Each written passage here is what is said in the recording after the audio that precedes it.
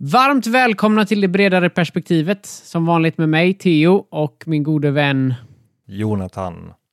Vad ska vi prata om idag efter förra veckans succéavsnitt? Förra veckans tunga avsnitt. Nej, men idag ska vi prata om the human error. Den mänskliga faktorn, tänkte vi. Mänskligt fel, ja. För det är väl så, vi gör väl alla fel. Vissa vill erkänna det enklare än andra, men det är ju så, vi gör ju alla fel väldigt ofta, och då vi tänker ju inom yrkeslivet här kanske framförallt inom anläggning och projektering och mätning. Och då kan man ju fundera, varför blir det fel? Ja. Det finns ju många anledningar. Det är väldigt lätt att peka finger. Man vill ju, vad är det första som händer när man har gjort fel? Jag tänker inom byggbranschen. Ja, vem har gjort felet? Det är ju de som ska betala, såklart. Ja, exakt. Man vill ju hitta någon att skylla felet på liksom.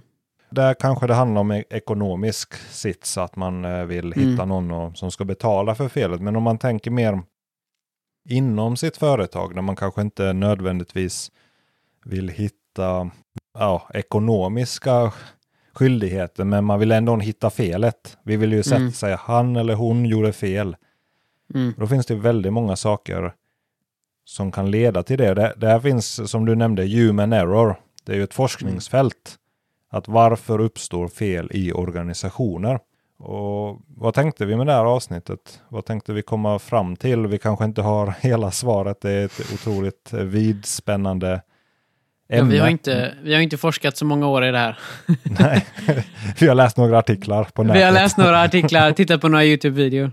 Ja, nej, men vi har nog läst lite forskning kring det här, och vi har funderat på det här, vi pratar lite om det här, så vi tänkte försöka tillämpa det här. Forskning som har uppkommit från stora katastrofer, kärnkraftsolyckor, 3 Mile Island, Challenger-färjan, eller när rymdfärgerna har exploderat, har börjat mycket sån här forskning kring, och så har man inom sjukvården till exempel läkare som opererar, uppstår ju stora fel och så vidare. Så det finns mycket sagt om det här, och framförallt i komplexa organisationer så finns det mer forskning om det här. Men vi tänkte, det finns några russin att plocka ut som är rätt så lätta att plocka ur kakan och kanske lära sig lite av. Absolut. Och då finns det ett begrepp som jag tänkte dra till med här, ett stort ord eller en serie av ord. Normalisering av avvikelse. Normalization of deviance på engelska, om man vill läsa mer om det här. Och vad betyder det? Det är en viktig anledning varför det blir fel. Och då har jag ju skrivit lite text här. Så jag läser kanske lite stycken här, och så pratar vi om det. Men ett exempel är ju, om du tänker dig att du kör bil och telefonen burrar till. Har det hänt dig någon gång, Theo, att du har en väldigt stark lust att läsa det där smset? Jag tror nog jag oftast läser smset. Tyvärr. Ja, det är ju olagligt. Och jag erkände precis ett brott alltså. Du erkände precis ett brott. Ja, men du kommer ju aldrig göra det i fortsättningen, va? Aldrig igen. Men vi känner igen oss. Vi får inte göra det. Men varför gör du det, Theo? Varför gör man det? Vad säger du spontant? Därför att jag har aldrig krockat. Eftersom jag har tittat på telefonen. Jag har kanske varit nära, men jag har aldrig krockat. Så att jag fortsätter ju då att titta på telefonen fast jag inte borde. För att jag vet ju att det händer olyckor på grund av det, men det har aldrig hänt mig. Nej. Och det är ju exakt, det är väl kärnan i det här. Och det är det här som där normalisering av avvikelse betyder. Att du har du vänjer dig första gången du gör det, så jag borde inte gjort det, och sen gör du det någon gång till, och sen till slut så tänker du inte ens på det. Du börjar statusuppdatera Facebook på när du kör bil. Man sitter och scrollar Instagram. Definitionen står så här, att den gradvisa process genom vilken oacceptabla vanor eller handlingar eller standarder blir accepterade. Så när man har ett avvikande beteende som man gör gång på gång utan att det blir problem av det, då blir det en norm för dig eller för en organisation eller ett företag då. Och det här konstaterar man var huvudorsaken till att rymdfärjan Challenger exploderade. Det var 7 astronauter som omkom då 1986. Och det var en forskare som hette Diane Vaughan som skrev en bok om det här och undersökte olika anledningar. Och kom fram till att det var egentligen det här att man släppte på reglerna. Man visste att man skulle inte skjutit upp färjan den morgonen. Men det blev så ändå. Egentligen själva anledningen var, om man nu får göra någon liten avvikelse där, var att det fanns O-ringar, alltså så gummibussningar som höll isär bränsletanken eller gaser och bränsletanken från att de skulle komma i kontakt med varandra. Men de här gummiringarna, O-ringarna, var bara klassade ner till 11 plusgrader. Och den morgonen som de sköt upp raketen på var det 2 plusgrader. Och det gjorde att det här gummit var inte tillräckligt flexibelt. Vilket gjorde att det inte pallade trycket och så släppte bränsletanken och allting drog sig sönder och så exploderade det här. Men alla visste om det. Det fanns papper på det, att det var varningar att man skulle inte göra det här. Men man hade skjutit upp tidigare under, alltså när det var kallare än 11 grader, men ingenting hade hänt. Så det var där som de konstaterade att jag översatte en nyckelmening från hennes bok som var också en del av slutrapporten till svenska då. Att inga extraordinära handlingar av individer förklarar vad som hände. Inga medvetet felaktiga beslut, inga regelöverträdelser, inga konspirationer. Misstag, missöden och katastrofer är socialt organiserade och produceras systematiskt av sociala strukturer. Ja, det var ju lite komplicerade ord där också, men att huvudpoängen är ju det att det var bara, man hade vant sig att göra fel, man tog lite genvägar och så fortsatte genvägarna, så en dag så var olyckan där. Hur för vi in detta på byggbranschen då? Har du några bra exempel på? Ja, men jag tänker spontant när man schaktar så vet man till exempel i lera här i Göteborg så håller ju sig slänterna otroligt bra. Alltså om det är blålera, du kan ju lätt dra 2 meter raka väggar och så går du ner i schakten. Men det är ju livsfarligt. Att du måste, vad får man, 1,5 meter och om det är bra lera och geotekniken säger att det är okej och sen måste du slänta. Helst ska du ju slänta en på en mycket långt tidigare än det. Om det ska vara tryggt och säkert. Men då får man en sån känsla, men jag har gjort det hela livet, det händer ingenting. Men så plötsligt så kollapsar schakten och så dör någon och det blir väldiga konsekvenser av det. Så säkerhetsolyckor finns ju definitivt så. Till exempel grävmaskinen, det var ju ett par år sedan var det väldigt fokus på att man skulle kolla skoplåset. Att man inte tappar skopan. Att det var, jag tror det var Arbetsmiljöverket sa att det var 2 personer varje år som dör, i alla fall dog då det här måste vara 4 år sedan, dog på grund av att skopan lossnade. Att grovisen fick skopan på sig från grävmaskinen. För att man inte hade tryckt den mot marken och kollat att skopan sitter fast ordentligt. Och det är ju en normalisering av avvikelse med alla maskinister lär ju sig att kolla att sprinten har gått i och att den sitter ordentligt. Men så gör man inte det och så en dag så flyger den av och grovisen. Jag minns de var stenhårda i skolan med det. Vi skulle alltid kolla skopan och skaka på den och försöka lyfta maskinen med skopan sådär. Så det är ju så, säkerhetsrutiner. Vad tänker du? Du är maskinist eller kör grävare. Hur många timmar har du? 1000-2000 timmar? Nej, jag vet inte. Men det blir ju lätt, för man kanske byter skopa mycket. Jag har kört mycket med fast skopa och då kanske man switchar mycket fram och tillbaka och så slarvar man för man har bråttom eller folk står och väntar på en, så då gör man kanske inte den där extra lilla kollen. Och så, men om vi nu pratar om andra fel tänkte jag där. Vad känner du som maskinist? Jag kan komma på flera saker som man kan ha dåliga vanor som också är normalisering av avvikelse. Jo, men superklassiker är väl att någon kommer upp och ska prata med dig, hoppar upp på larven och så drar du inte säkerhets... vad heter det? Jag vet inte vad man kallar det. Ja, undrar vad den heter. Ja. Deadman switch. Ja, man drar upp... vad ska man kalla det? Ja, drar upp spaken. Så han drar upp spaken. Och drar man upp den för de som inte kör grävmaskin, det gör att alla funktioner i grävmaskinen inte fungerar. Så även om du drar i alla spakar så händer ingenting förrän den säkerhetsswitchen är nere då och aktiv. Och det kanske är en superenkel grej egentligen. Och man tänker att men jag ska väl inte röra någonting när han är där. Men så ska du ta det i jackan eller vad som helst. och så råkar du komma åt någonting. Och... Ja, det eller bara det. Eller så står gubben kvar där när du svänger och lastar lastbilen. Lastbilschauffören står där och tjötar med dig. Det är väl vanlig syn. Inte titta döda vinkeln. Inte spärra av schakter på kvällen. Ja, det finns ju väldigt många fel. Men sen finns det ju kvalitetsproblem också. Det här var ju olyckor eller döds, liksom, vad ska vi säga, otroliga säkerhetsrisker vi pratar om nu, som kan leda till dödsfall eller allvarliga skador. Men du har ju precis börjat att jobba som mätare då ute i fält. Vad tror du kan man tillämpa av det här ämnet? Det är en grej som man har hört, bara man ska ju ta ett medelvärde till exempel när man mäter in och sådär. Att det tar ju lite längre tid, så då kanske man har ont om tid och då skippar man att göra det och så tänker man att det inte behövs och så blir det liksom normalt att man inte gör det istället för att man alltid gör det och ibland skippar det då för att man har dåligt med tid till exempel. Men sen är det väl allmänt slarv bara, typ egenkontroller till exempel. Att säga, jag gör en utsättning, varför måste jag mäta in mina punkter? Det är väl ingen som, jag vet ju vad jag har gjort, det är väl ingen som kommer ifrågasätta det liksom. Kontroll av utrustningen till exempel i början tänker jag är ju alltså har man inte fått med sig den vanan. Ja, har man inte fått med sig den i ryggraden från början, det är jättejobbigt att lägga till sig goda vanor. Dåliga vanor är ju väldigt lätta att lägga till sig.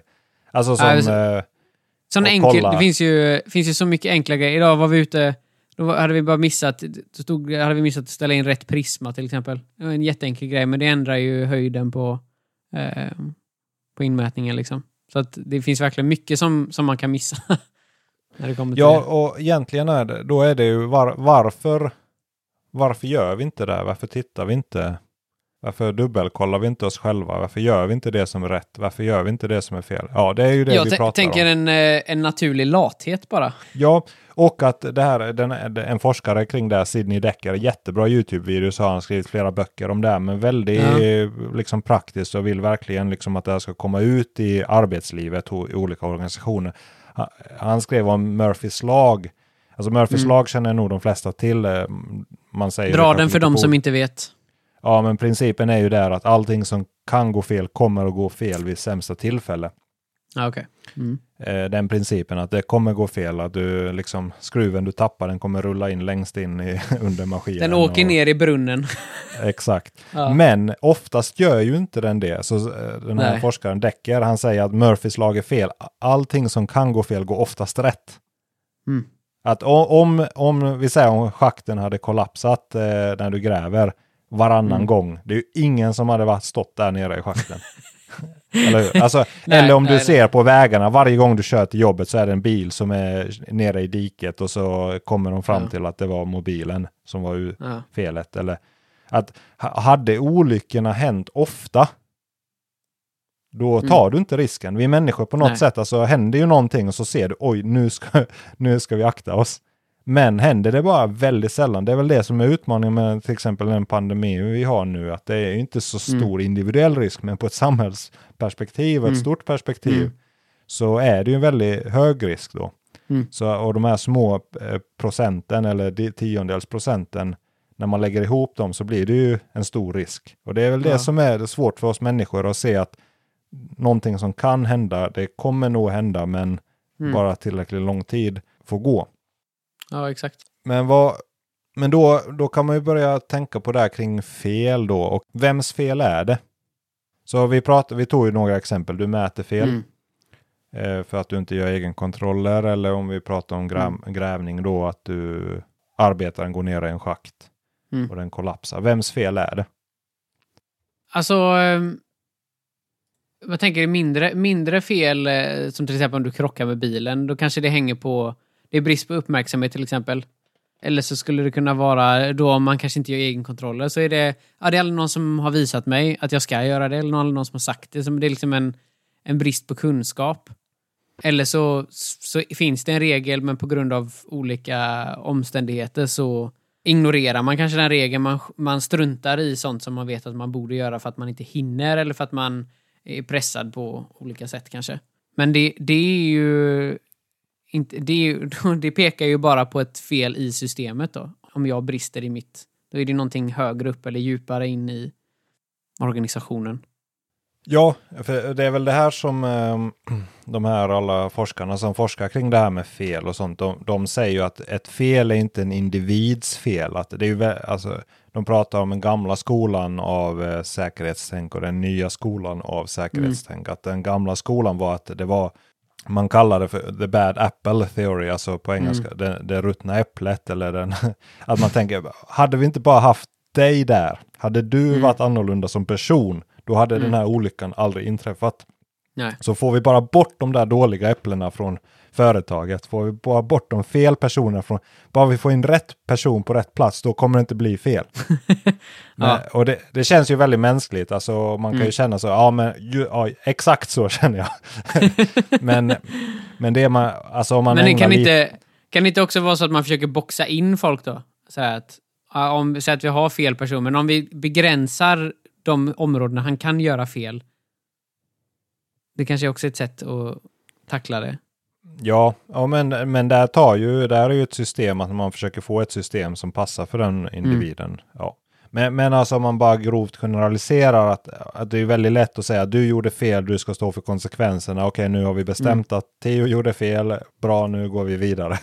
Ja. Eller hur? Alltså, gör inte om det. Nu, du får böter. Det är en väldigt enkel sätt att se på det. Han gjorde fel och därför behöver vi inte göra några större förändringar i organisationen. För att exakt, men det är ju väldigt det var bara hans fel. Ja, det är ju väldigt lat. Men du sa själv, okej, du är lat och så kollar du inte din egen kontroll. Men om jag är din chef till exempel, om jag är liksom, vi jobbar på samma företag, jag har ett visst ansvar då. Om jag skulle fråga dig då kanske varannan vecka till, eller en gång i månaden, så kommer jag fråga dig till, du, de där egenkontrollerna, kan du visa bara den filen du mätte in din utsättning? Jag skulle bara vilja kolla att du gjorde det. Vad hade hänt med ditt beteende då, rätt så fort? Jag hade varit lite panik, blivit lite svettig. Och, ja, men första gången, men alltså du hade ju fått, säg att jag kommer inte till dig för att kunden har ringt och sagt att det var ett fel, men jag kollar dig med jämna mellanrum. Vad händer då? Ja, men plötsligt så systemet, alltså nu upptäcks ju felet och du får en fråga som gör att just det, vänta nu, vad håller jag på med? Just det, jag lärde ju mig faktiskt, de sa ju till mig faktiskt att jag skulle göra det här, och nu blir jag ju påmind om att bli ertappad med byxorna ner, att jag tar genvägar i mitt jobb. Nästa gång ska det minsann inte hända det. Nej. Så redan där så kan man ju säga att det är ett systemfel om du får gå år efter år att aldrig upptäcka dina fel, eller förrän kunden upptäcker det.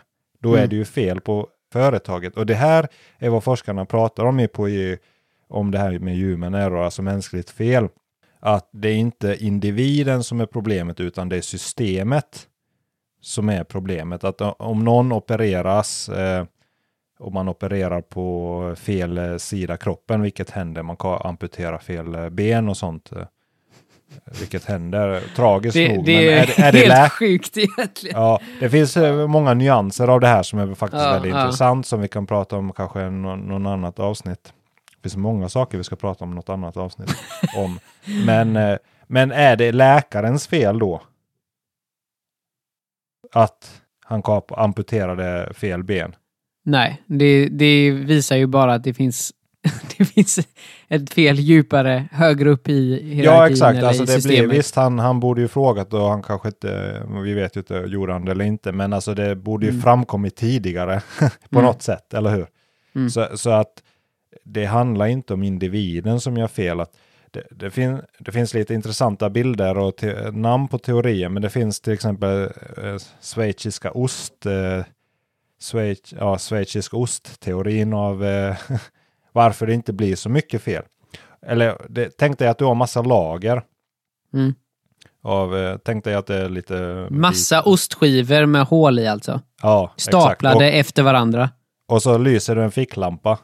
Ja. Så först, om ljuset kommer igenom alla de där hålen till andra änden, det är då en olycka sker. Ganska osannolikt. Det här betyder ju alltså att jag kan fortsätta och smsa i min när jag kör. Men att det gör ju att olyckor faktiskt är rätt så sällsynta, för det finns lager på lager på lager som fångar upp alla de här felen. Okej, alltså vi pratade om beställningen i första avsnittet, men kunden kanske inte var så tydlig, men då gjorde första laget beställare, alltså han som tog emot beställningen ett bra jobb, så tog han ju emot all fakta, fångade upp kundens faktiska behov. Men säg att han missar liksom han som tog emot beställningen, han missar syftet. Ja, men då frågar ju du som mätare, du får det i handen och varför ska vi göra det här? Ja, aha, men då ska jag använda det här instrumentet och så vidare. Så då Smack, ett lager ost. Exakt, ett lager till och sen kommer du ut till arbetsplatsen och så du går och pratar med maskinisten och så förklarar han för dig och du bara, aha, det var det här jag skulle göra. Okay. Ett lager till. Exakt, ett lager till och sen kommer du tillbaka till kontoret så pratar du med din kollega om vad du gjorde. Ja, men då ska du göra så här. Du vet alltså. Ja, och hela dagen lång så plockas de här felen upp och du tänker inte ens på det. Nej. Men liksom en vacker dag eller en regnig dag så missar alla det här liksom problemet och alla de här lagren av osthålen, de lägger sig på varandra och felet bara springer rakt igenom och det blir en olycka på andra sidan. Så har man ett system som kan fånga upp och kan man se till att ostskivorna ligger lite omlott på varandra. Så att inte samma fel uppträder på överallt. Då fångas ju felen upp. För det är ju trots allt så att det är väldigt lite fel. Vi fångar upp felen. De flesta gör det. Men sen finns det andra orsaker till fel som individer. Att, alltså, när du är i den skarpa ändan. Om du tänker dig en kniv. Man pratar ju om den skarpa änden av kniven. När du skär igenom någonting. Det är ju du som, du gör ju fel eller så gör du rätt. Men du har ju väldigt, väldigt mycket att tänka på hela tiden där. Du har liksom hela organisationens vikt att tänka på. Du har processer och du ska balansera kundnyttan och du ska jobba effektivt och du vill komma hem i tid och så har du en lärling med dig, du vill lära upp och sen vill du vara trevlig för kunden och alltså du försöker balansera du försöker jonglera massor med bollar och vissa av de här sakerna är ju motstridiga. Du vill göra ett bra jobb men du vill göra det så fort som möjligt så att du har så bra marginal som möjligt. Alltså de är ju i motsatsförhållande till varandra. Så att säga att till den individen som är i den skarpa änden, du gjorde fel, det är inte rättvist utan du har ju systemets vikt på dig. Ja, exakt. Sen angående fel så sägs det också i sån här forskning om det här. Varför blir det ett fel efteråt? Alltså, han du läsa någonting om det, liksom hindsight bias, att efteråt är det så väldigt se varför gjorde han fel? Det var ju så tydligt att han gjorde fel. Har du någonting du tänkt? Nej, men jag tänker det är ju generellt sett alltid väldigt lätt att vara efterklok. Det är så lätt att se vart man gjorde fel. Jag vet, vi pratade lite grann om det där som kirurger har så mycket att balansera när man opererar. Inte för att jag har någon erfarenhet av det, men det är ju mycket som man ska ta in i beräkningen. Och går någonting fel så är det säkert jätteenkelt efteråt att se vart det gick snett. Eller för oss som är i byggbranschen så är det jättelätt att se att men det var där gjorde vi den missen. Som man säger, det är lätt att vara efterklok. Ja, jag tänker det inom projektering. Jag projekterar ju mestadels just nu.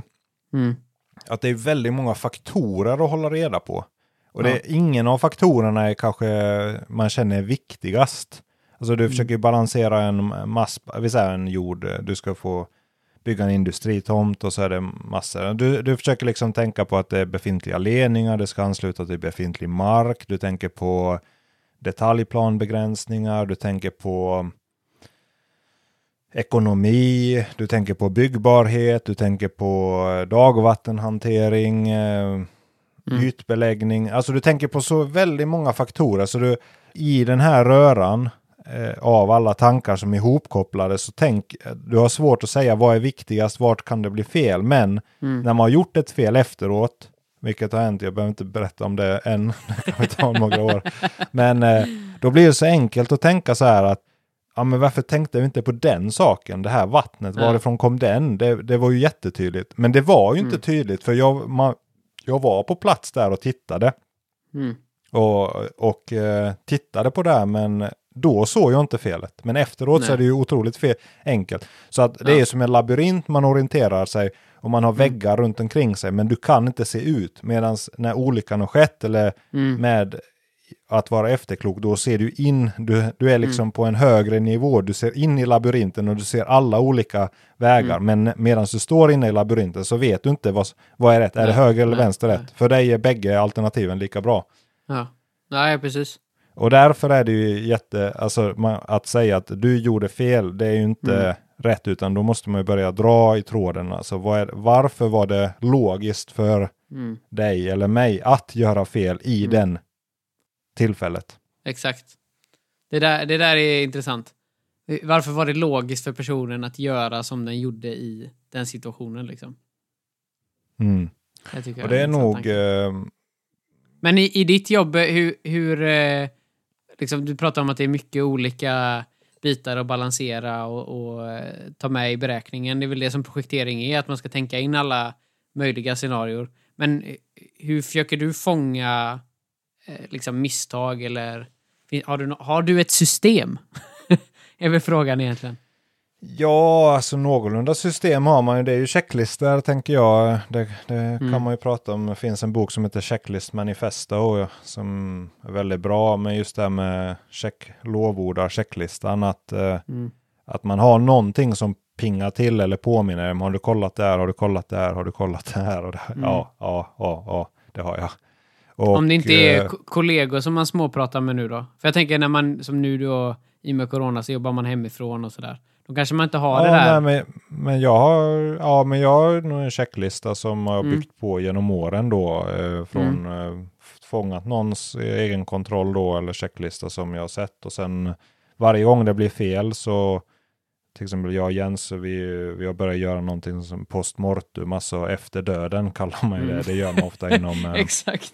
En obduktion av ett projekt. Ja. Då hittar jag en checklista på sån postmortum eller projekt och obduktion. Och då går vi igenom projektet, vad gick bra, vad gick dåligt och så vidare. Det är lite frågor som vi går igenom och sen tar vi med oss de frågorna till nästa projekt. Vi skriver in dem på en checklista som vi har, som vi sen använder för att göra bättre jobb nästa gång. Ja. Och då är det ett system som Är det inte det som är oftast det problemet, att man har ett projekt, det gick inte så bra, man såg att man gjorde en del misstag, men man vill bara vidare till nästa, så man skiter i och ta till sig av det som gick snett, utan man bara kör vidare liksom på ett nytt spår, och så händer samma misstag igen, och så vägrar man liksom att se lärdomarna från det förra projektet, på något sätt förvalta dem och dra nytta av dem till nästa projekt. Det är väl där det känns som att det är ett stort jobb liksom. Så att det är mycket enklare att bara hoppa på nästa och så vi löser det. Absolut. Okej, om jag får ställa frågan. Varför är det logiskt att inte vilja ta till sig av lärdomarna av ett misslyckat projekt eller ett projekt som gick fel? Ja, men det kan ju vara pinsamt, tänker jag också. Om jag har gjort fel och sådär, då vill inte jag sitta och skriva en avhandling på varför jag gjorde fel. Och liksom, även om det kanske... berätta för kund. Nej, berätta för en grupp människor heller. Alltså, det är ju, jag håller med, det är jättepinsamt. Och vad bottnar pinsamhet i det, om vi får dra i den tråden? Alltså vad är det för grundläggande egenskap det här handlar om? Ja, men jag vet inte om det är, jag kan läsa dina tankar nu, men att man har gjort fel, att man ser dum ut liksom. Och det bottnar väl i någon slags det här med ödmjukhet och stolthet, tänker jag. Alltså det krävs ju en fruktansvärd ödmjukhet. Det är ju ödmjukande varje gång man har gjort ett fel. Alltså det är jättejobbigt, tycker jag också, varje gång. Speciellt att få det påpekat av någon annan. Det är nästan, att upptäcka det själv är ju en grej. Men någon annan upptäcker det och pekar ut att du har gjort fel här. Då får man jobba på alla sina egenskaper.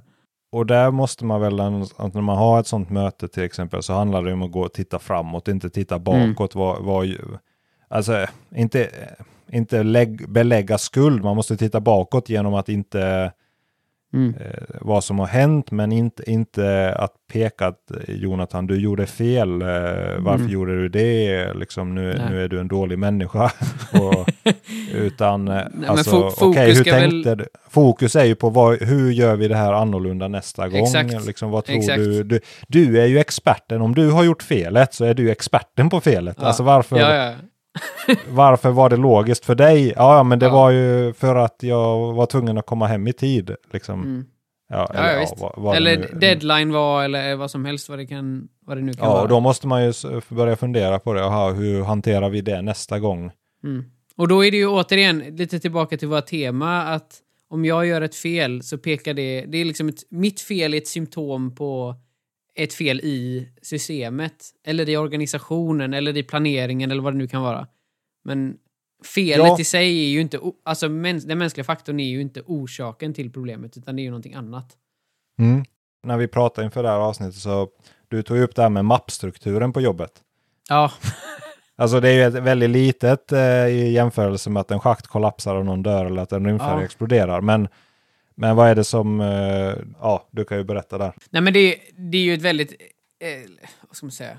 Ja, enkelt problem. Någon har ju satt en mappstruktur. Det finns ett dokument som förklarar hur man ska använda mapparna. Men ändå så gång på gång så jag själv gör fel jättemånga. Ofta att man lägger det på fel ställe. För man tänker att ja, men det här är nog rätt. Det här ser bra ut för mig. Men att då är det en brist. Man kanske brister i kunskap bara. Man har inte läst det där dokumentet som förklarar hur mapparna ska användas. Och då tycker man att ja, men jag kan väl lägga mina filer här. Och sen kommer nästa person, när du har slutat eller du blir flyttad till ett annat projekt, så kommer någon annan ska ta vid och så bara japp, här fanns det ingen hittar ingenting och det är namngett helt galet och ja. Ja, men det är ju ett systemfel. Alltså det är ju enklare. Ja. Det ska ju vara, om det är enklare att göra fel än det att göra rätt, då tar man ju genvägen där och då har man inte blivit upplärd eller standarden är för komplicerad eller man har inte tillräckligt tid på sig. Alltså återigen, det är ju ett systemfel. Det är ju inte individen. Så det handlar ju nästan om ett synsätt på livet och varför personen gör fel. Man kan ju gå hela livet och säga att alla andra gör fel hela tiden eller folk gör fel.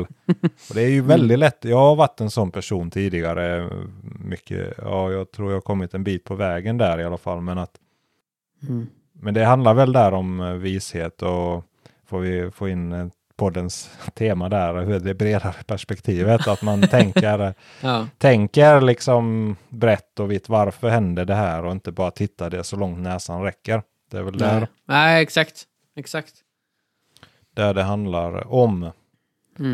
Ja, vi kanske kommit till vägs ände i det resonemanget, för jag tror målet här för det här avsnittet var att visa på eller poängtera att fel inte beror på individen så mycket som på systemet eller på organisationen.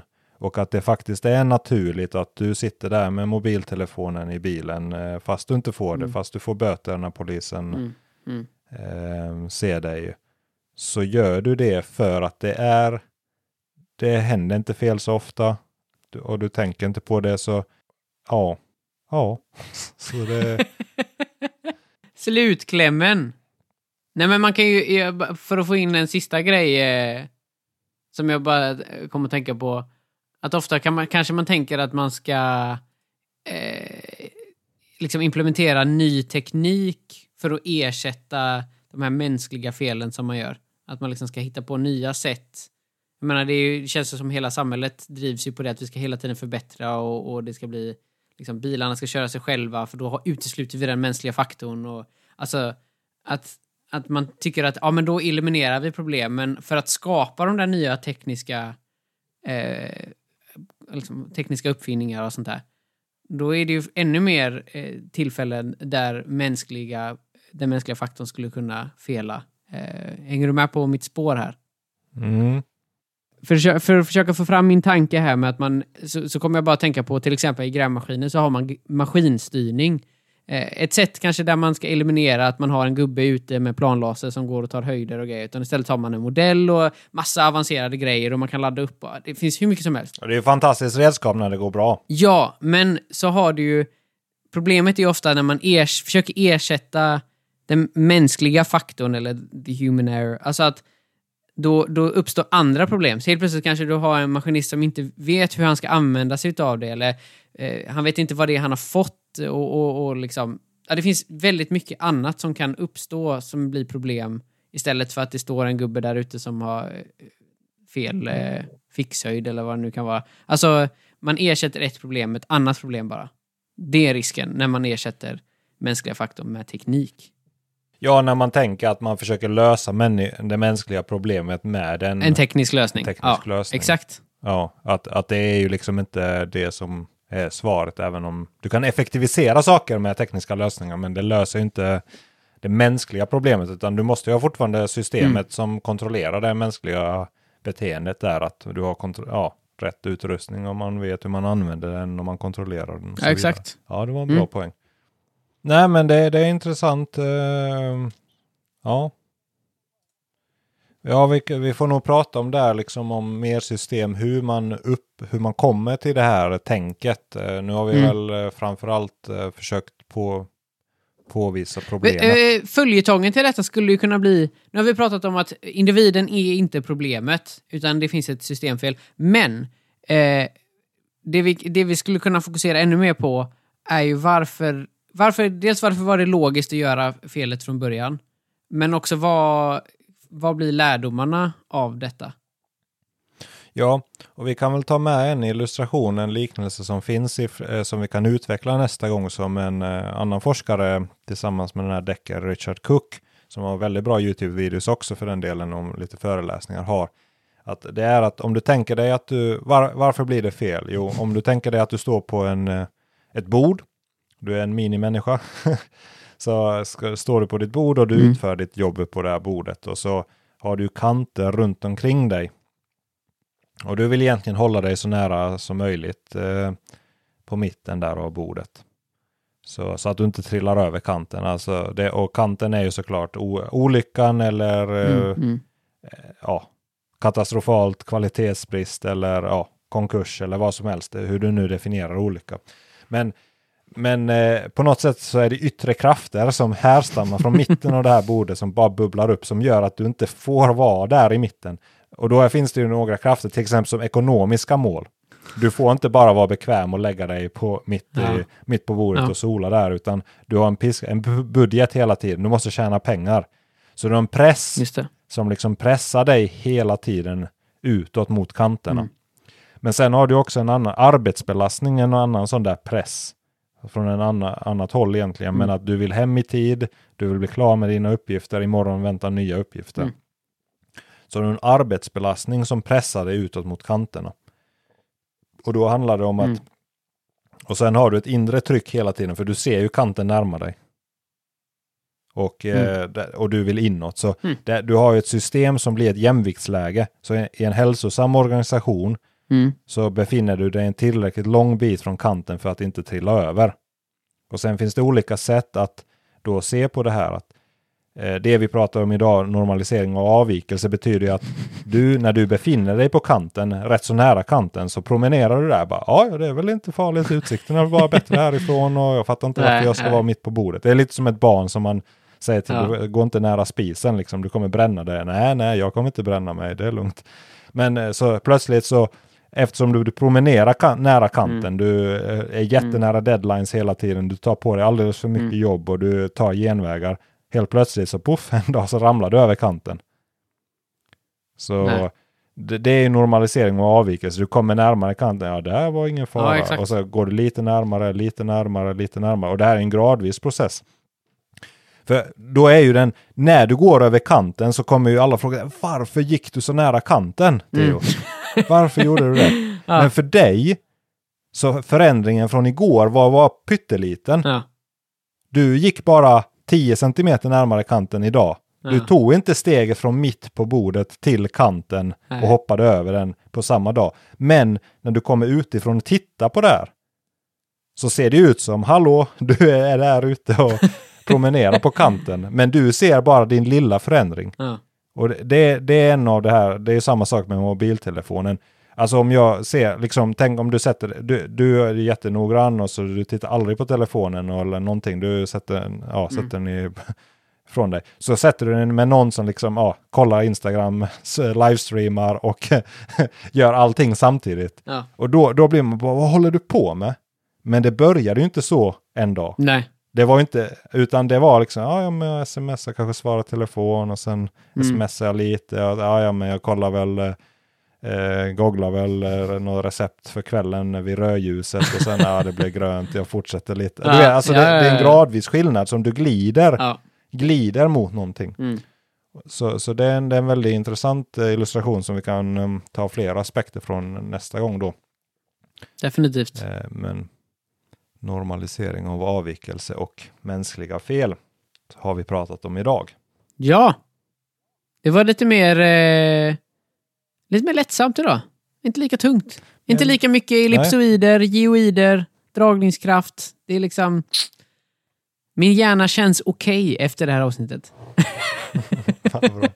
Ja, jag fick just det, lite feedback från förra avsnittet om vi får avsluta så här på en mjuk ton. Så Jens, han skickade mig en hänvisning till Svenska Akademins ordlista med hur man uttalar ordet ellipsoid. Ja. Så förra avsnittet hade lite blandade uttal där.